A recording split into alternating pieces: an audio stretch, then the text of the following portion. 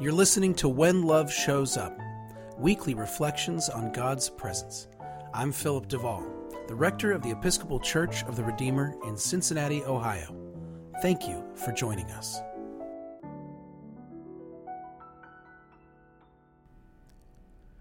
Do you think your existence is an accident?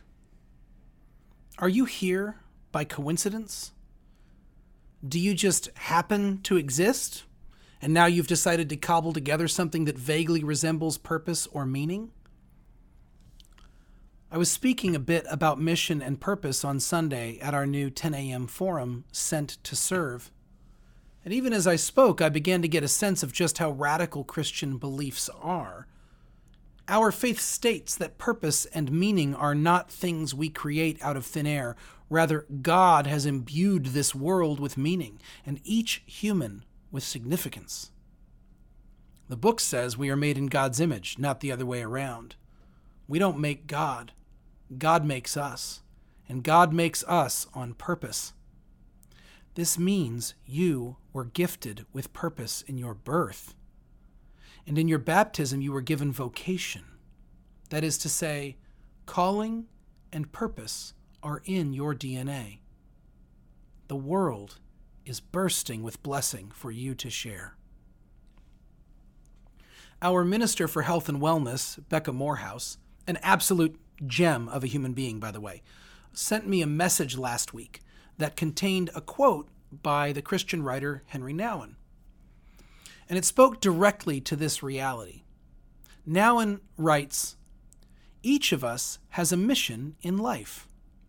Jesus prays to his Father for his followers, saying, 'As you have sent me into the world, so I have sent them into the world.'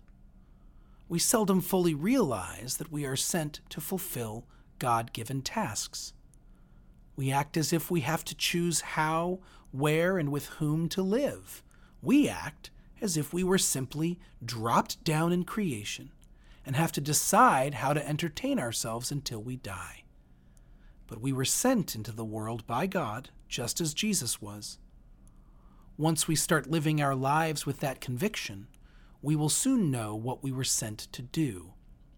These tasks may be very specialized, or they may be the general task of loving one another in everyday life." End quote. Please take a moment and dwell on the radical claim that is being made. Every single person you meet has a mission in life. That includes that man with the sign at the freeway off-ramp. That includes the person you can't stand. That includes you. I am telling myself this as much as I'm telling anyone.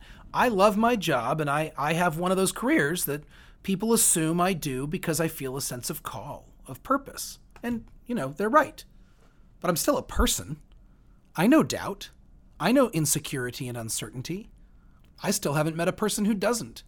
Those of us who follow our callings do not just hover slightly above the ground from place to place in a constant sense of capital S significance.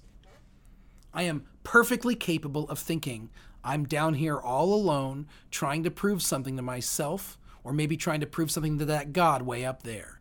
I consistently make the mistake of believing my life is my own to do with as I please. But it is not. My life is not just for me. Your life is not just for you. We exist for a reason.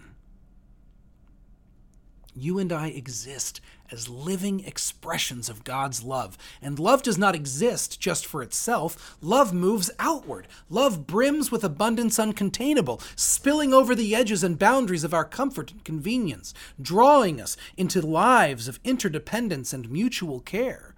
Hey, say what you will about love, but it is not without purpose. So how do you think you, who are made from love and made for love, could possibly be here by accident, responsible for coming up with your own reason and meaning? Love is lived out in community. For the Christian, the church is meant to be our primary community. And this makes sense when you understand two things about the church. One, the church is founded in love. And two, the church is a body with a purpose. Our prayer book says, the church exists to restore all people to unity with God and each other in Christ. It goes on to say, we pursue this unity and restoration by praying, worshiping, proclaiming the gospel, and promoting justice, peace, and love. This is our work, put simply and clearly. Now, think for a moment about this beautiful, overwhelming world in which we're living. Does it look like a world in need of unity and restoration? Yeah. How about justice, peace, and love?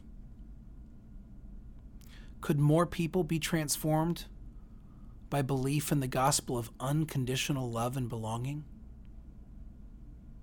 Even as you're reading these words, you know the answer in your bones.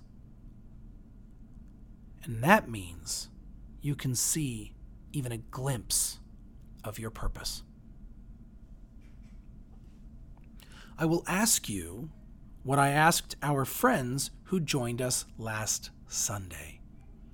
Where do your mission and the mission of the church meet? How can the church help you live into your reason for being? How can you help the church do the same? You and the church did not find each other by accident. We were brought together. We were put in each other's lives. Now, how can we live into that? What is your part in the restorative work of justice, peace, and love that is saving the world?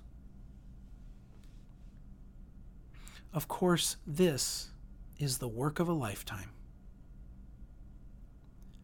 But we will be spending this fall focusing on ways to engage this work and respond to these questions. I hope you will join us. I hope you will take these questions seriously, that you will find yourself drawn deeper into your community as you seek to engage the question of your purpose. Our shared life is your loving response. This has been When Love Shows Up, a podcast of the Episcopal Church of the Redeemer. From Cincinnati, Ohio, the Queen of the Midwest, the crown jewel of the Buckeye State, this is Philip Duvall. Remember, you are blessed, and you are a blessing. Thank you for listening.